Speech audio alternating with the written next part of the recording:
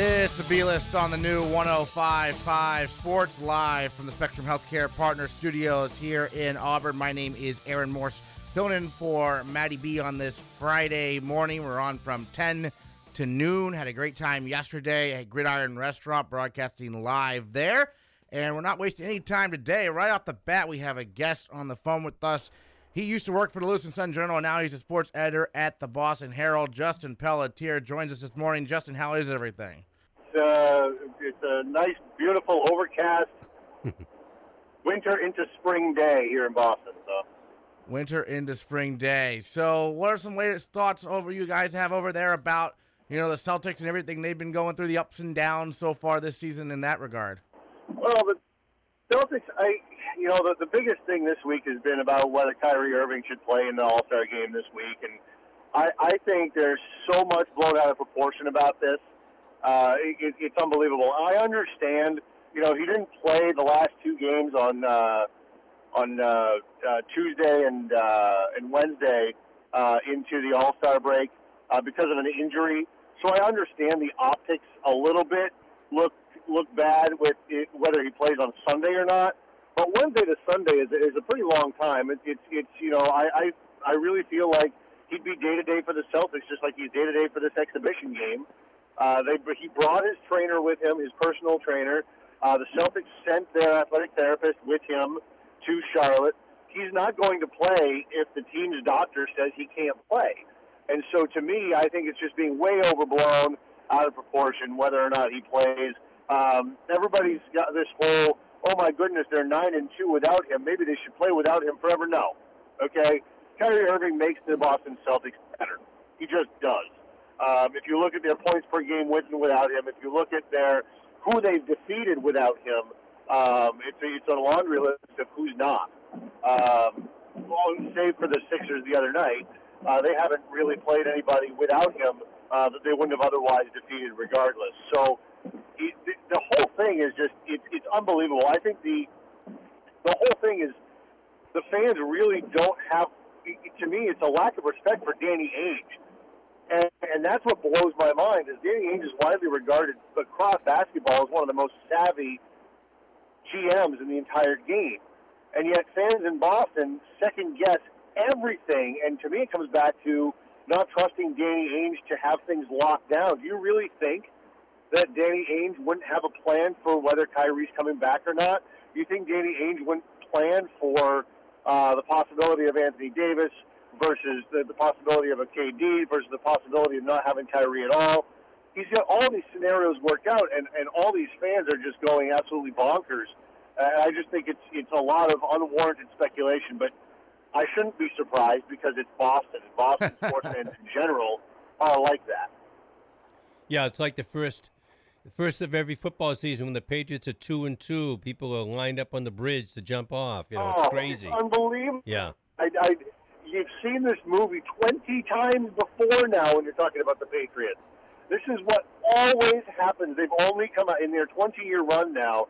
I believe it's only 3 times or maybe 4 that they've had a 4-0 record after 4 games. Most of the time they're either 2-2 or 3-1. One time they were 1-3 out of these 20 years. And so people forget.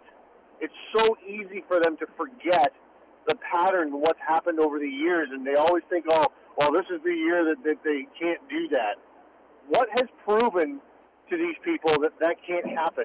What proof do you have that Danny Ainge isn't going to figure something out and make this team a true title contender the next couple of years? What makes you think that Bill Belichick and Tom Brady aren't going to figure it out and make the team better by the end of the season? Because there's nothing to prove your point. It blows my mind. Well, switching over to baseball, because I'm excited because pitchers and catchers have reported. Absolutely. What are the early storylines out of Red Sox training camp? Well, the closer position is obviously going to dominate because it's really the bullpen, sound familiar from last year? Yeah. The bullpen is really the only place where they didn't bring every single person back to their position, right? They even brought back the pieces they acquired mid-season last year. In Steve Pearce and Nathan Eovaldi are the big ones. But you have no Joe Kelly and you've got no Craig Kimbrell. So 2 of your back 4, essentially, are gone. And so that's really dominated the conversation. Jason Mastrodonato this week had a really nice piece on Carson Smith. Remember him? He throw the glove against the wall and throw his shoulder out fame. He was let go at the end of the year last year. At the end of when non-tenders came out, he didn't latch on anywhere else. He still got some rehab to go. He probably wouldn't be able to pitch again until July or August. But they did bring him back on a minor league deal, and he's going to continue to rehab with the Red Sox. When he was playing for the Red Sox, he was a really good pitcher for them, and they're still holding out hope that maybe end of this year he's back into this rotation. There's also the news come out this week that they don't want to carry 3 catchers this year, that they only want to carry 2 catchers. So it's going to be interesting to see how they work that situation with, of course, Sandy Leon, Christian Vasquez, and Blake Swihart all back. The rumor out there from a couple of reports is that they want to go get some depth starting pitching, maybe a top AAA guy or a back end of the rotation kind of guy for that catching piece. So it'll be interesting to see what comes of that. But for the most part, it's kind of low-key. David Price was, his normal joking David Price self yesterday. Pedroia is available today, so we'll see what comes out of that. They're, of course, looking at what he can do now as a 35-year-old or 36-year-old second baseman coming off of essentially two missed seasons at this point. So we'll see where that goes. But those are some of the major storylines. Otherwise, though, everybody seems to be in great shape. Everybody seems to be ready to go. Chris Sale was a fantastic interview a couple of days ago. I don't know if you guys had a chance to hear that sound from him, but he really sounds like a leader and someone that wants to be with this team long term, which is good news considering he's a free agent after this coming season. Yeah, you mentioned the closer situation. Kimbrel's still a free agent. Where do you think he ends up? That's a good question. I mean, Atlanta would make the most sense in all of this, but they have a youth movement going on there, so it'll be interesting to see if they want to spend any money on a guy that's expected to make money. Although, I mean, he's a symptom, or not a symptom. He's a unfortunate. He's been caught up in this free agency problem that we're having in the game right now, where you've got 100 free agents that haven't signed anywhere. Everybody is waiting for the big chips to set the market, and nobody seems to be willing to spend the money to set the market with a Harper or a Machado.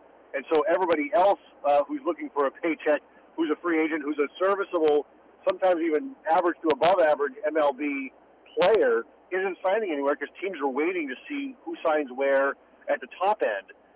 So it's everything's kind of stuck there right now. So Kimbrel's kind of caught up in that as well. I don't know that he's going to end up anywhere.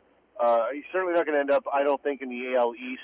I can see him being a guy that gets money from a National League team that needs a strong arm, but that also isn't afraid. National League teams, by and large, are less worried about switching out pitchers and pinch hitters late in games. They do so with more frequency than in the American League, so I can see him ending up with an NL team for that reason. You touched on that because obviously the lack of the DH in the National League. There's been talk about a universal DH down the road. What are your thoughts on that possibility? I wouldn't mind it. I'm indifferent about it. I think, the baseball purists are, oh my goodness, we can't have everything the same. And it, to me, if they get it, I wouldn't be any more upset or relieved than if they didn't do it. To me, it doesn't make a difference. I think if you wanted, I think it would ultimately for the better. I think it would make the game better overall.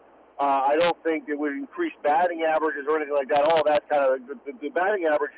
The average batting average in the American League is only 2 points better than in the National League. So the DH really isn't doing much in that realm. What it does do is it protects your investment on pitchers. I think that's the biggest thing, and that's why ultimately I think the owners are going to win on it, is because of the money, right? It's all about the money. And if you're going to pay a pitcher $20 million a year to pitch, and he gets hurt rounding a base, all it's going to take is one really big-name National League pitcher, one more, to have that happen to him before the owners say, okay, enough's enough. We're spending $25 million on this guy to pitch. We don't need him running the bases and getting hurt. Yeah, I mean, and you touched on the free agent situation earlier, and Kimbrell's just waiting for the two guys to set the market, Machado and Harper. I mean, at this point, it's just absurd. I mean, everyone should be in camp right now, not waiting. And last year, yeah, we had kind of the same thing happen. We didn't happen with, like, two superstars like we're having it this year, which I find kind of baffling. Well, especially when the owners are making so much money, it's absurd. Right. Everyone's gotten the money. It's that, there's that, but also there's a feeling by the owners, and I think it's on both sides, but there's a feeling by the owners, and I don't necessarily disagree with this, that you've got, and this is a bigger socioeconomic problem, and we don't really have time to get into this, nor probably do listeners want to get into this on this show, but you've got school teachers making $35,000 a year, and you got Manny Machado making $300 million. Yeah. There's a sense of some people in some circles that use that as an extreme example of that, and the problem with salaries. The problem is on the flip side, the owners are still making money hand over fist also, and so the players want their share of the money that's being generated by their performance. And I also completely understand that. Yeah, I was just going to say the owners aren't lowering the ticket prices for those teachers, so it's a game. No, and you're absolutely right, and that's what I'm saying. There's two sides to that, but there's optics there that say, and one of the reasons why some people are actually supporting the owners on this when they shouldn't be, is because they look at that and say, well, why are they making so much money? And the numbers just keep going up and up and up, and that's because the profits keep going up and up and up, right? And so I think owners are just trying to put their foot down in terms of the salaries. And you saw with J.D. Martinez last year, right? J.D. Martinez was the guy that signed late, 2 weeks or a week and a half into camp.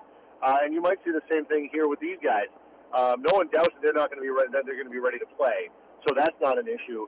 But I would be concerned if I'm the agent or the team concerning the other 85 free agents that are out there. What shape are they going to be in? Are they going to be ready to go?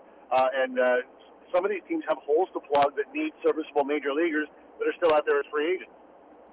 So what else right now at the Boston Herald? What are you guys working on for this upcoming weekend and then next week here?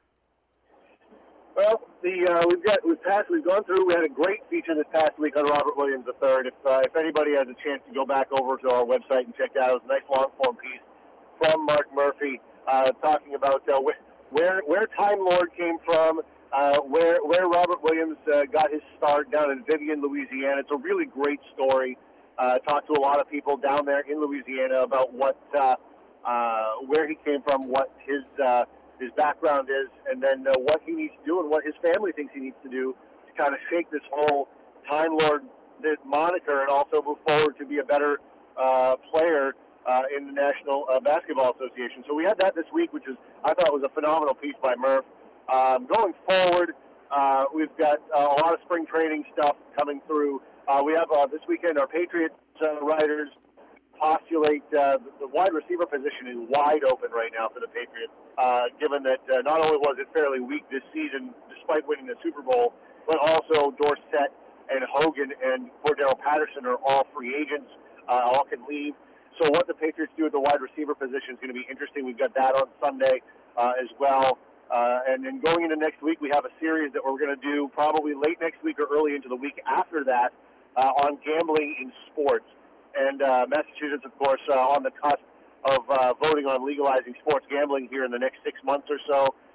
So we'll see if that comes to fruition. But we're going to have a series looking at, if it does, what it means for the major league sports. Of course, the MLB and NFL are in bed with some of these companies.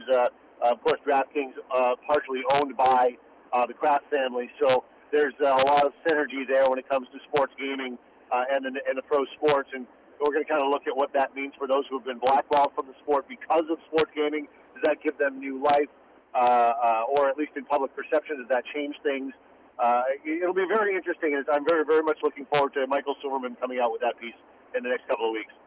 Nice. Of course, up here in Maine, we're all about the high school basketball tournament right now. We actually are broadcasting Kennebunk versus Levitt at the Portland Expo tonight at 6 o'clock on 92.7. We were talking about how Levitt boys basketball We can't remember, and Coach Wing can't remember the last time they were this. I mean, if they've ever been this good, they're 15-3 this year. I don't know if you remember any time they were any good at basketball, but they really had a breakthrough season this year.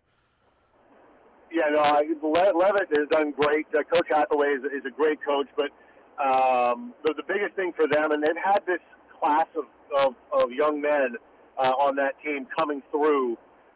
This class has been solid at every level at both football and basketball since fourth grade together. This group of young men, and they're really showing now. Of course, one of those stars is Coach Hathaway's son, who is also the quarterback for the football team.